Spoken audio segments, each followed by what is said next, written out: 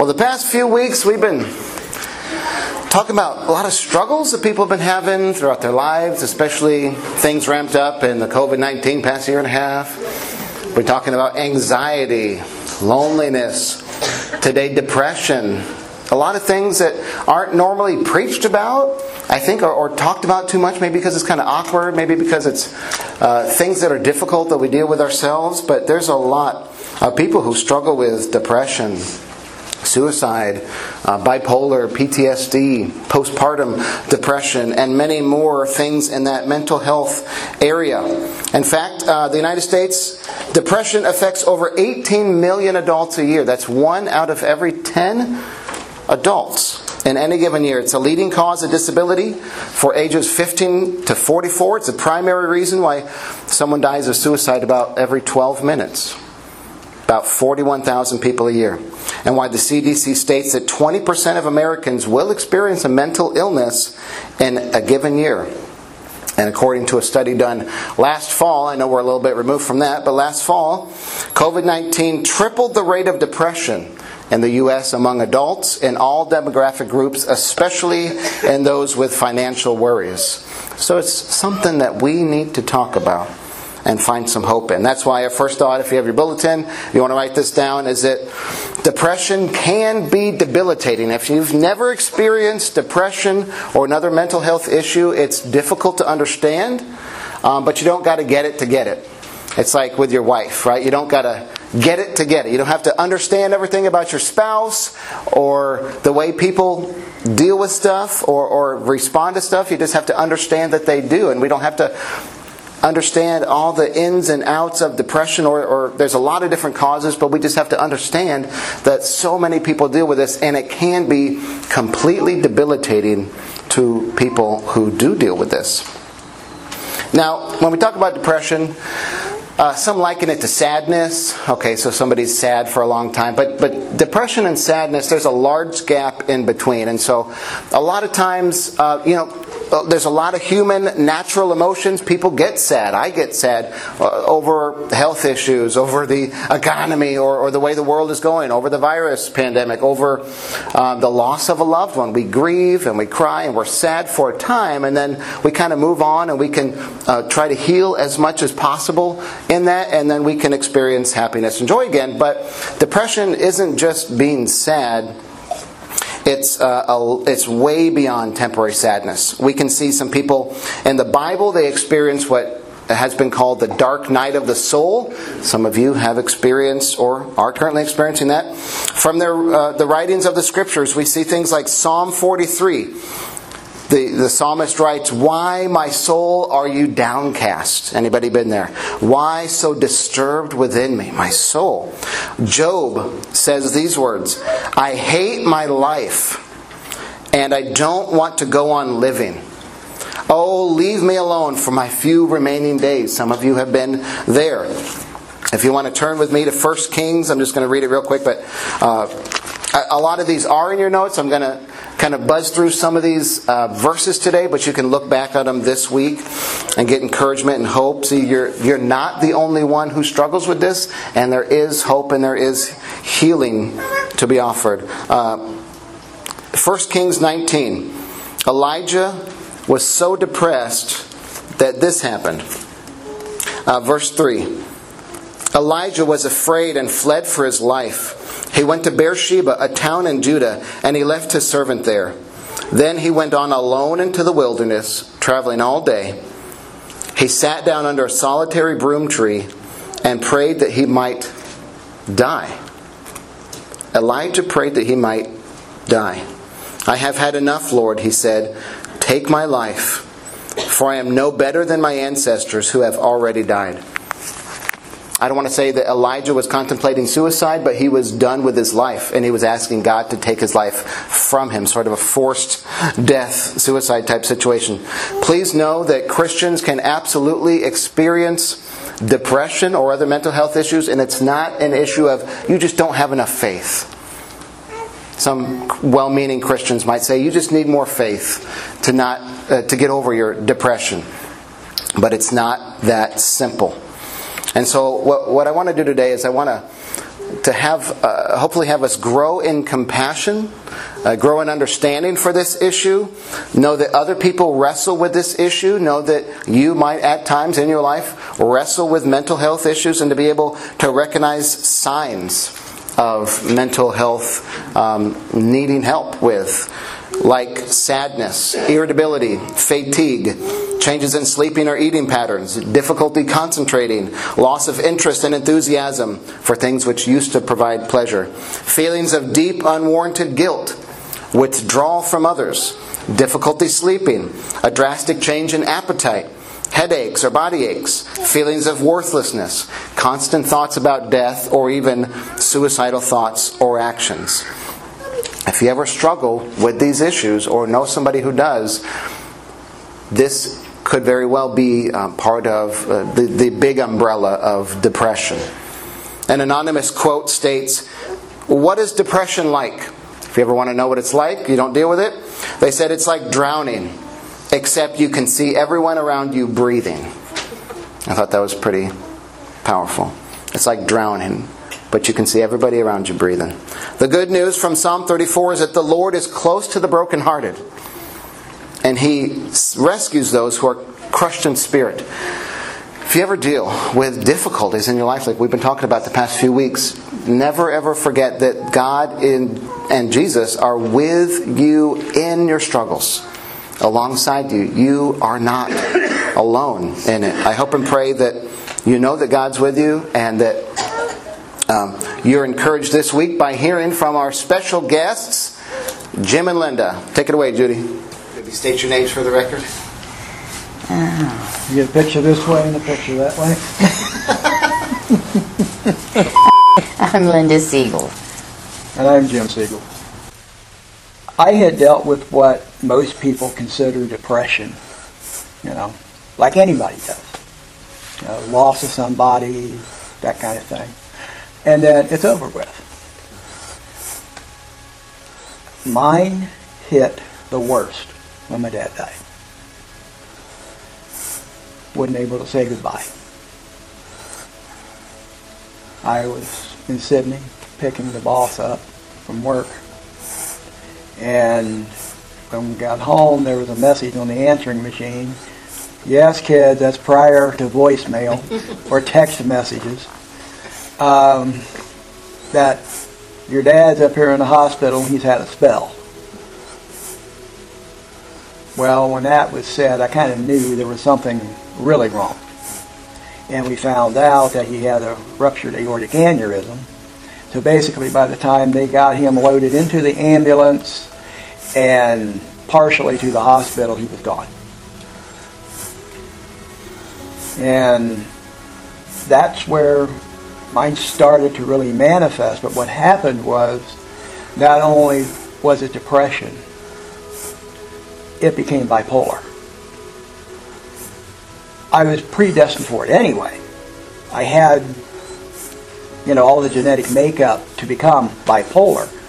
Sometimes it just takes the right trigger to set it off. And that's what happened. And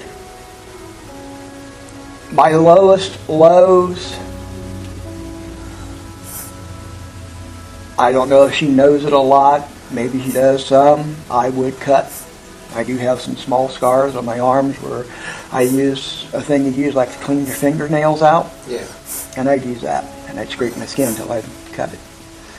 My biggest time was I was going to take a walk. And she says, "Where are you going?" I said, "I'm going down Main Street." "You just going down there?" "Well, yeah, kind of." "Well, what you going to do?" "Walk out in front of a truck." She said, "No, you're not." I said, "Yes, I am. Stop me." She did. And within the hour, we were on our way up to Detmer. And that's when I found out about the bipolar.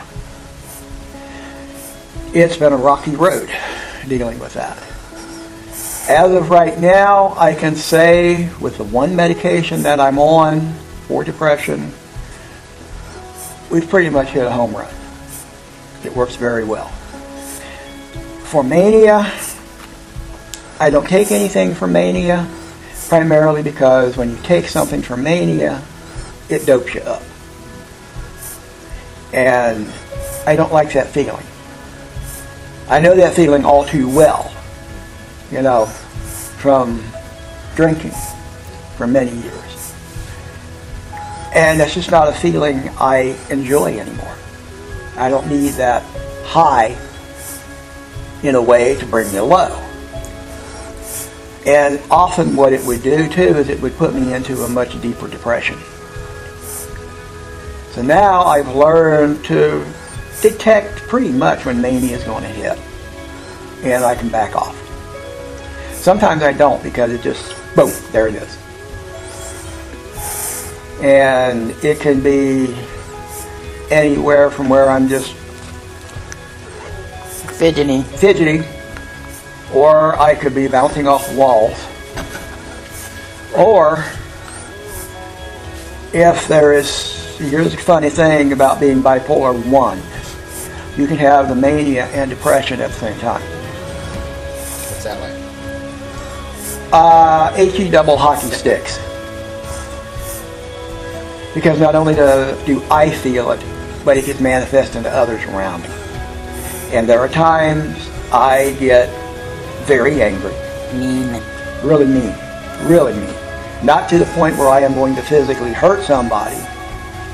Although sometimes I would like to.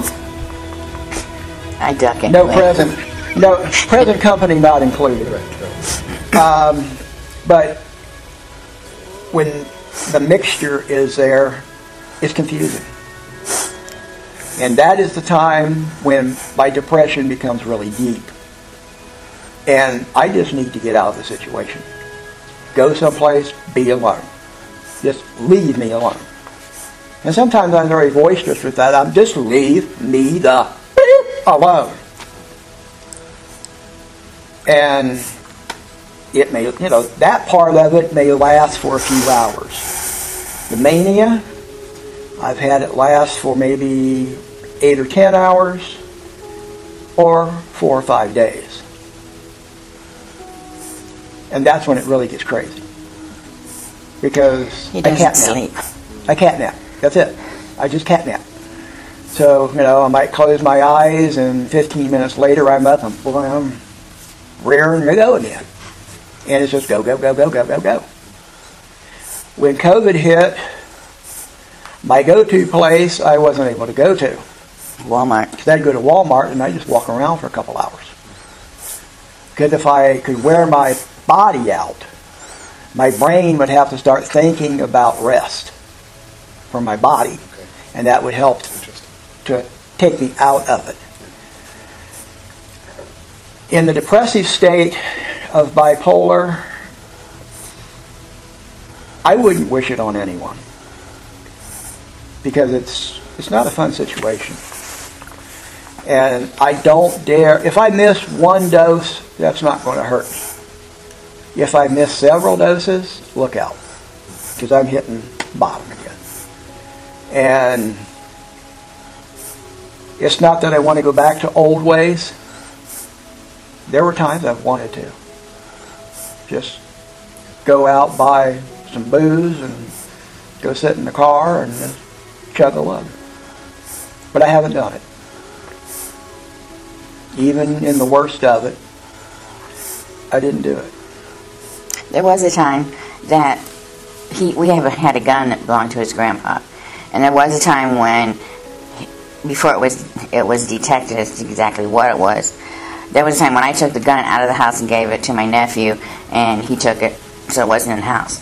And I still have the bullets hidden. We never have had the gun brought back. We could now, but it wasn't safe. And the biggest thing about that is it's just not like a pistol. It's a shotgun. Double barrel. And I know what that can do. I've seen it. And it's not a pretty sight. It never got that far. It never got that far.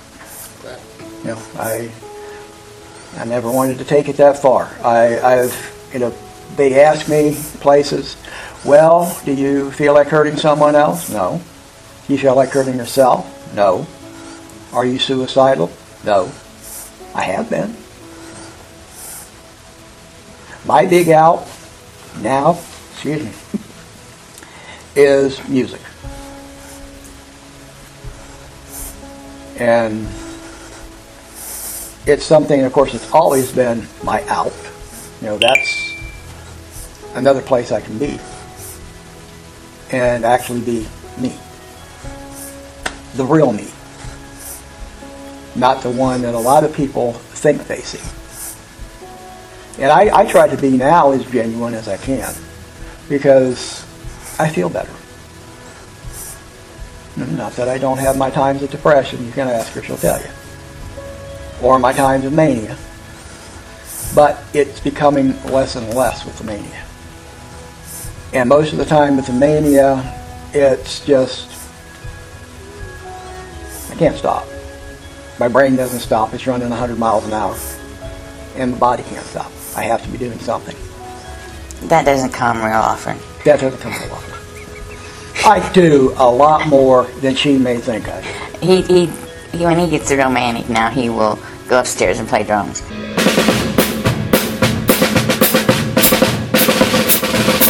And it won't be for a half hour. It'll be an hour, 2 hours.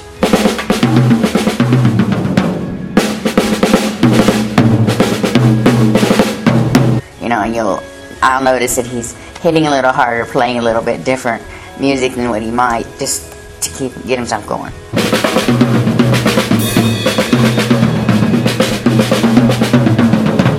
You know, wipe out, something like that. Takes a lot. I can wipe out.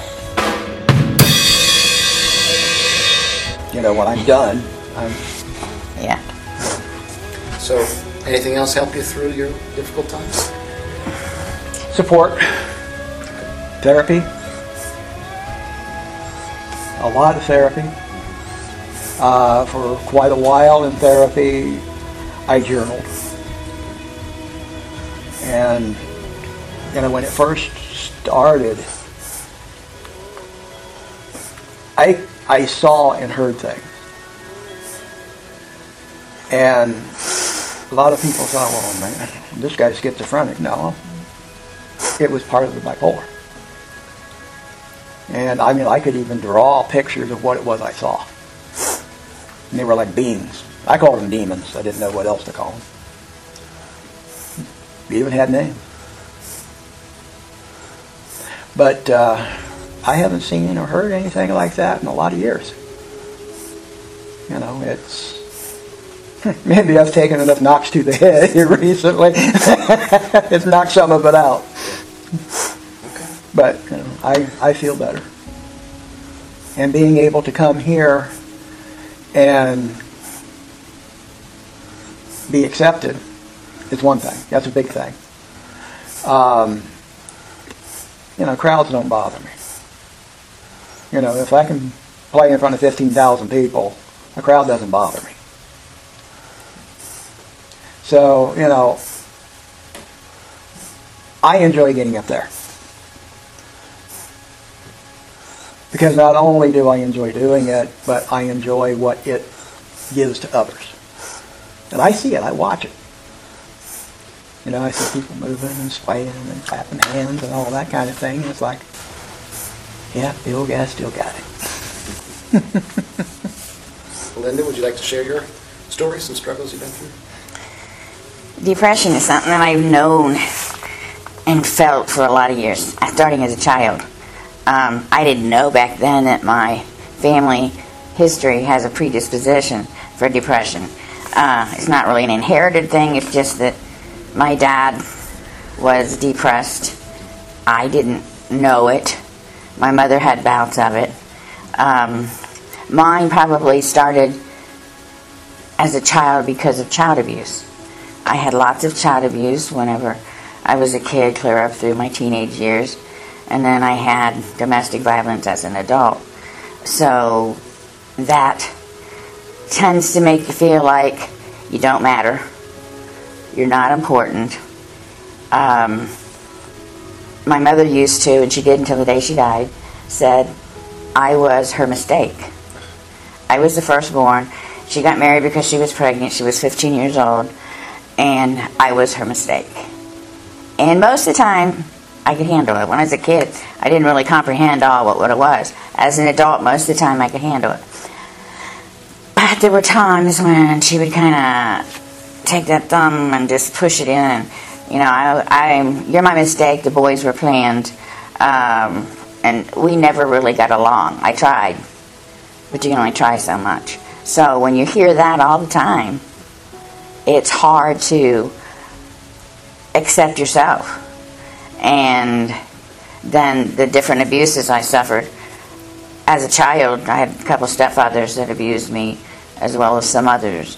And then when I was married the first time, Daniel abused me. I didn't think it was till we were married 15, 16 years. But looking back, it actually started the second year we were married. And we were married 17 and a half years. So, and he did things like he would get a second vehicle, so I would have a vehicle. But he would get something that wasn't going to run very long, and it would quit running, and he wouldn't fix it. So he isolated me. One of the worst things you can have with depression is isolation. So I couldn't really go anywhere. And so I got to the point where I didn't really want to go anywhere. I took advantage of the isolation and, you know, more or less stayed by myself. I had a couple people that I would talk to that were friends. Otherwise, I didn't go out and mix with people. I finally, when I started getting some therapy, and I was fortunate to get a Christian therapist. At first I didn't, but then I have a Christian therapist, and it makes a whole heck of a lot of difference when you go in there and you just don't know what to do, and you've got a therapist that'll pray with you. And I started journaling. I've journaled for 10 years now. So I have enough for a book, and people keep telling me to go ahead and write this book. Well, I've got a few chapters, but I still deal with it. I take medication. I see a therapist fairly regularly whenever I can get into it.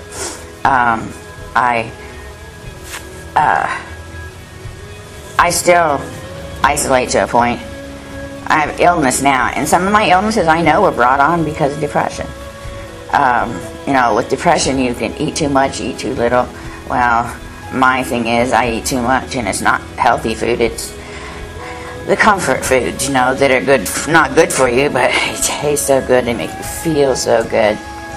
I also did a lot of self-injuring. Not that you can see most of it. I did it where you can see it. What I have on me, I have this, but this was done to me as a child abuse. And for a long time I always wore long sleeves. And then I realized I didn't do anything wrong. And I don't announce it to everybody, but if someone asks, I'm willing to admit that I didn't do it, that it came from child abuse. A lot of people didn't see it for a long time because I have psoriasis, and hey, psoriasis hides a lot of things when you need to. But I still deal with it, sometimes on a daily basis. There are times when Jim gets upset with me because I don't feel well. Part of it's the depression that starts working on physical things where my heart will act up, which causes an anxiety attack, which I hate, but I have. Panic attacks and anxiety attacks. And I would just stay in bed upstairs all day. I got a bathroom across the hall. I don't have to go downstairs because the stairs are treacherous for me and painful. If I go down, I have to go back up because the bed's upstairs. So I will stay upstairs. I have a TV, but I very seldom turn it on. Maybe in the evening. I sleep. I read. I journal. Sometimes I have found that when I'm down and I need something to keep me physically, my hands busy, so that I don't go back into that old behavior of hurting myself or wanting to hurt myself or looking for something to hurt myself with. I go into Psalms because you can always find something in the book of Psalms to help you when you're down, something for comfort.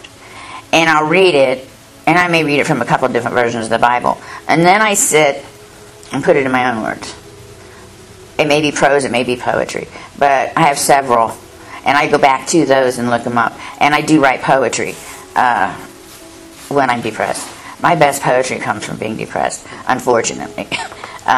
Some of it's really good, but, well, why aren't you writing anymore? Well, I'm not depressed enough. And my dad was depressed.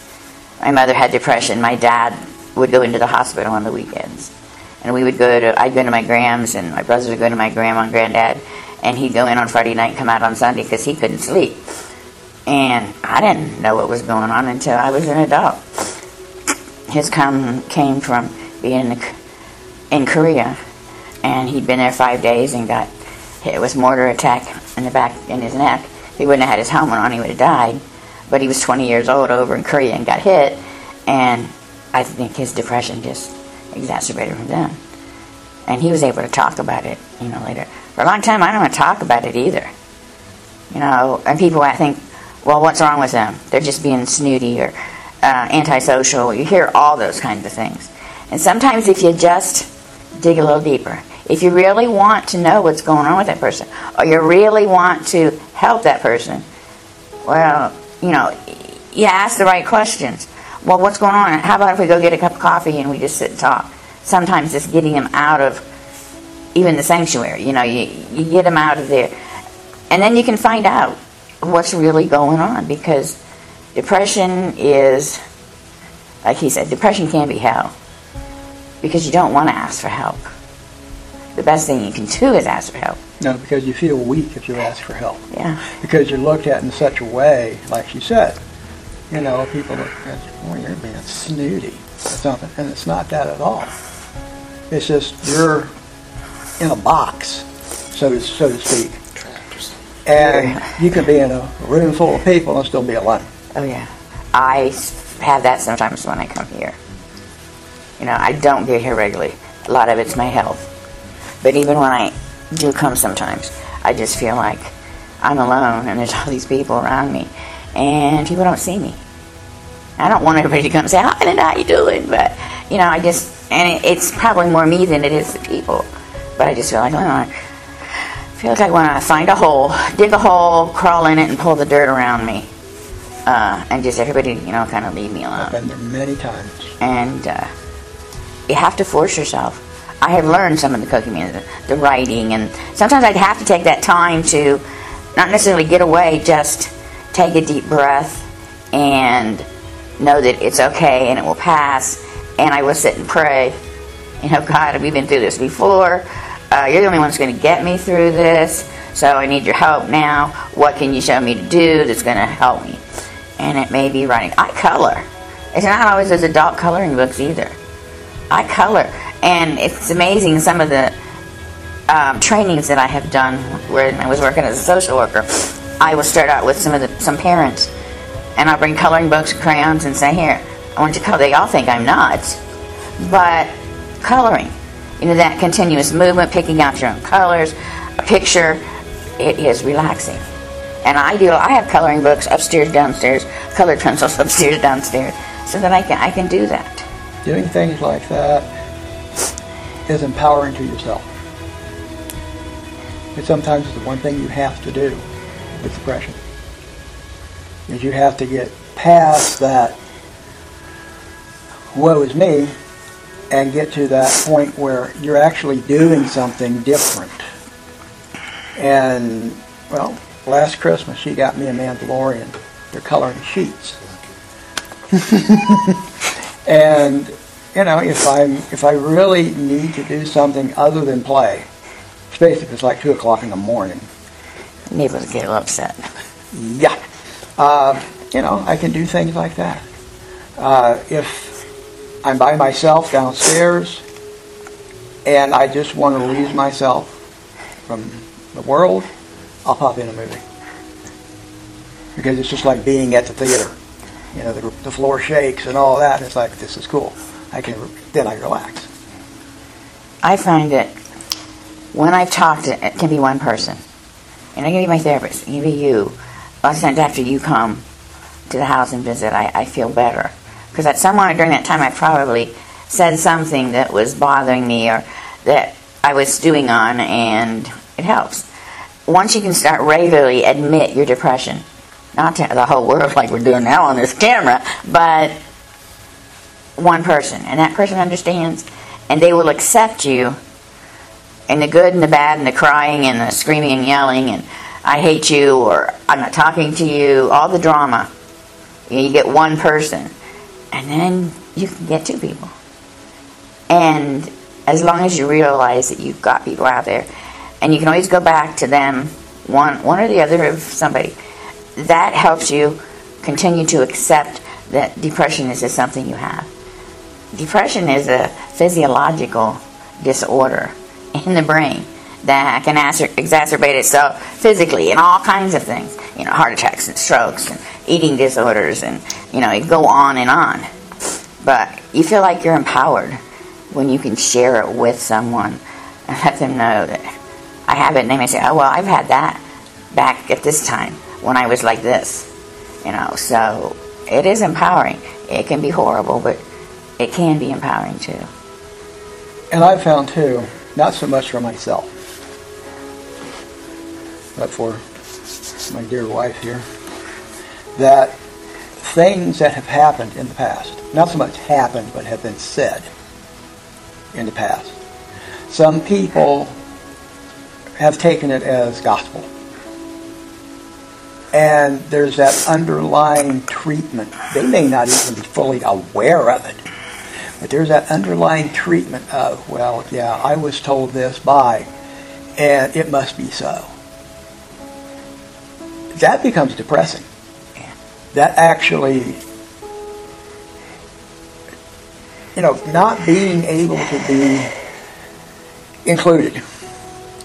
Now, I'm not talking like a little clique, but, in a general population like here at the church, to have people think, well, this one said that and this one said that, and, well, it has to be true. It doesn't have to be true. This thing right here, this wheelchair, I wish you didn't have to have it. Number one, it's a pain in the neck to load and unload. But number two, there are a lot of things that we can't do. We can't go take a walk and hold hands and all that kind of thing. There was a while that we could. And I miss that kind of stuff. We could if I had my electric chair back to running. I mean, it's running. I just don't have a way to haul it. No ramp or... No vehicle to put That's it in. true. I have to agree with what he says. People have said things in the past, and all it takes is one person to spread that, and somebody else to spread it, and you can have a dozen people that have heard it in some form, and yeah, it must be true because I heard it from different people. And it's terrible to say, but my mother did some of that as a member of the church here. There were times whenever she was not a nice person sometimes. I mean, she would scream and yell at my aunt, who was her sister, at a Deborah Circle meeting at her house. So there were things that she would say, and that definitely weren't true, but people begin to believe them. And there's no sense in arguing and saying that's not true. It doesn't matter what she said. It was about me. It was something I supposedly did or didn't do. No. You just have to let it go. Or try to. Yeah. And especially when some people took it as gospel because, like so many things, you hear it so many times, you believe it. But he brought up a good point. This chair and being not disabled, otherwise able. I just do things differently. I can do a lot of what other people do. I just do it, different. I can move furniture. I just put my legs up or take my chair and push, But it can cause you to be really down. You see other people out running, playing baseball, or I used to like to play basketball or badminton. It's so hard to do that nowadays. So there's times whenever that can just cause it. Or people that say, well, there's no reason for her to be in that chair. Well, yeah, there were times when I could walk. I can barely walk now. I would use my walker, and I still do at home sometimes. But there's times that I can hardly take one step. And it's like, why would I want to be in this chair? And it's like, and you can go on and be depressed about it, or you can say, okay, it's their problem, it's not my problem. They've got to come to the realization. Or else you're going to be so deep in depression, you're going to think, woe is me. I'm just going to sit in my chair at home in my little corner and ignore everybody. You can't do it. Yeah, you cannot become a hermit if you have depression. You want to, but you can't. Because the first time you do that, that's when you're giving into it and it's going to win. And either you're going to be so depressed for so long that you just don't care, or you're going to wind up a statistic that they bury. Thank you for sharing your story. I am, Jim, and I do feel like an overcomer. Okay. Because I can't say I've 100% beaten it, because I never will. The day I beat it is the day I'm planted in the ground. That's going to be the day I beat it. I'm Linda, and I'm a survivor. I'm a survivor of depression and abuse, and I'm learning to be more than a survivor. Because you can be a survivor, but I'm learning to be more than a survivor. And that may be when I become an overcomer. I don't think I'm quite there yet. But I am a survivor now. I'm not a victim. And that's a lot. That's a big step. Not a big step. It's a lot of baby steps. So at some point I'll probably very easily be able to say I'm an overcomer. But for now I'm a survivor and working on it. It's a day-by-day situation. Thank you, Jim and Linda, for sharing your life with us.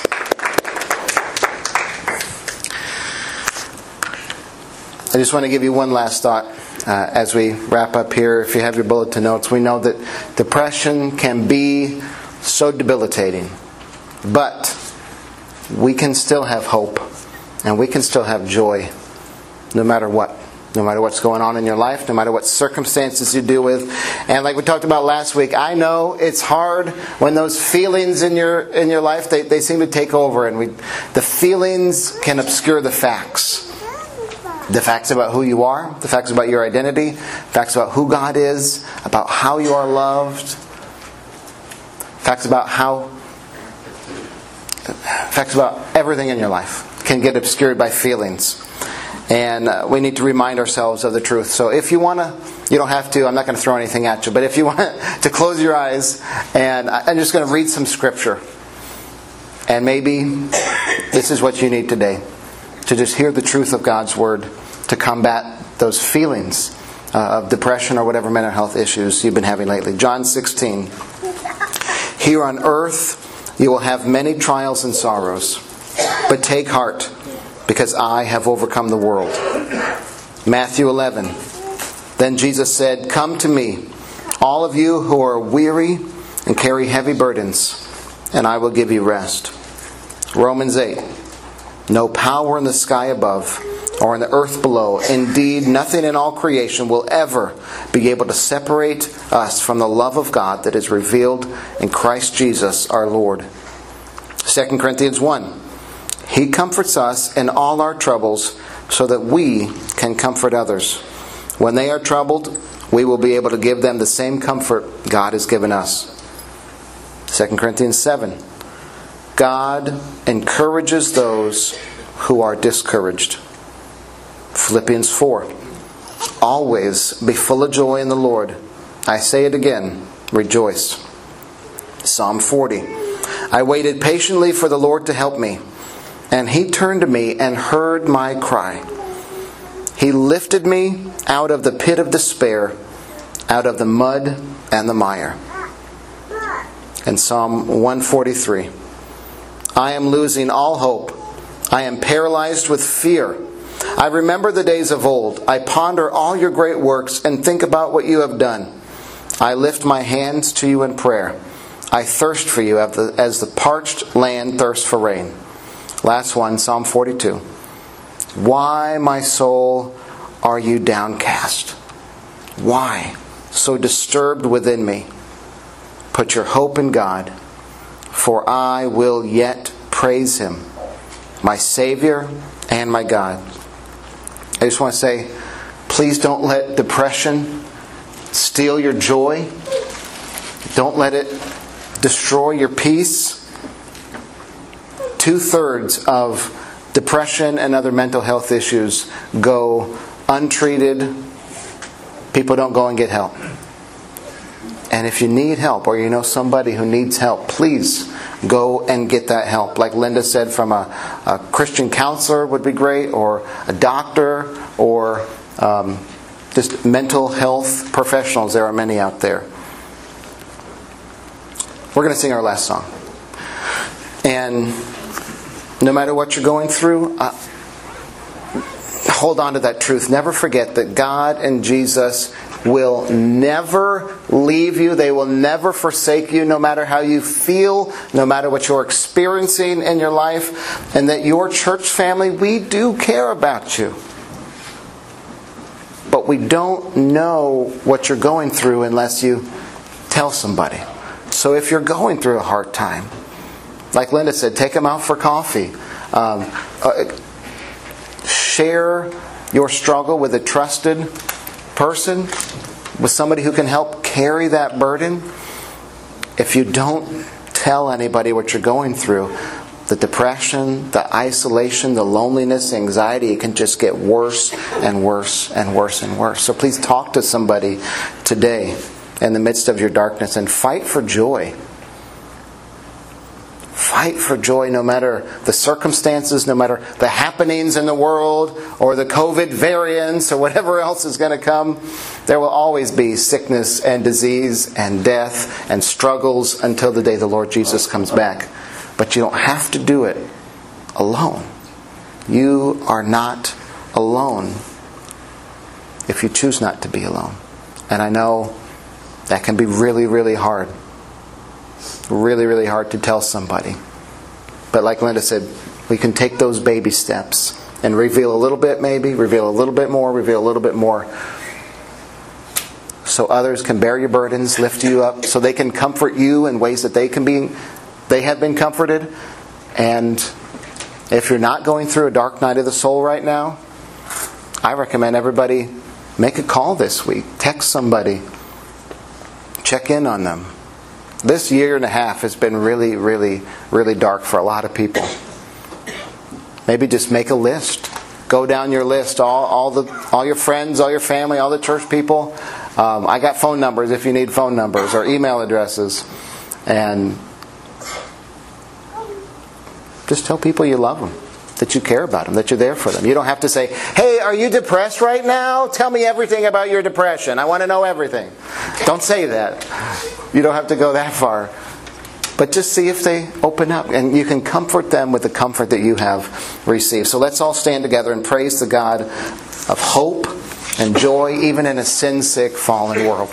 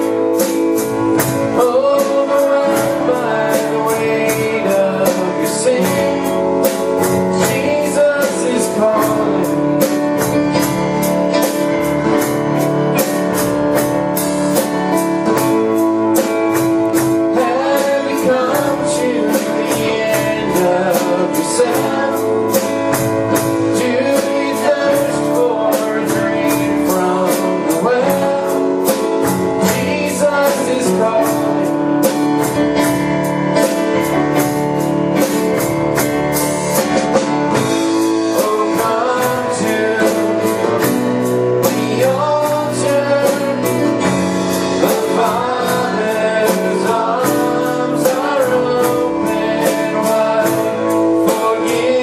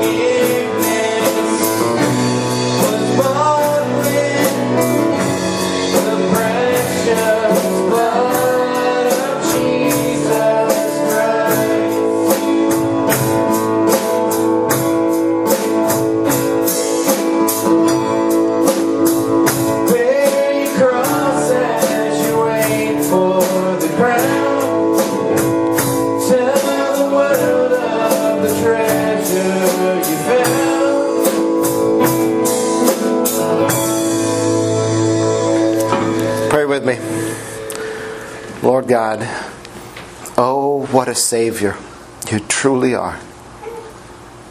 I praise you. I thank you that no matter what struggle we're going through, no matter what issues, ailments, frustrations we are dealing with, that you are above all that. That your kingdom to come will not have any of that. Praise God. I praise you that you are good even when our life is bad. Even when the world is covered with destruction and disease, you have made a way for us to enter your kingdom where there'll be no more sickness or sorrow or pain or tears or anxiety or loneliness or depression or death. Come, Lord Jesus. We love you, God. Help us this week to be filled with your power and your strength. No matter what we're going through, help us to represent you well, to trust in the truth from your word, and to share that truth with others so they too can be encouraged and comforted and saved. We love you, God, and thank you most of all for Jesus. In His name we pray. Amen.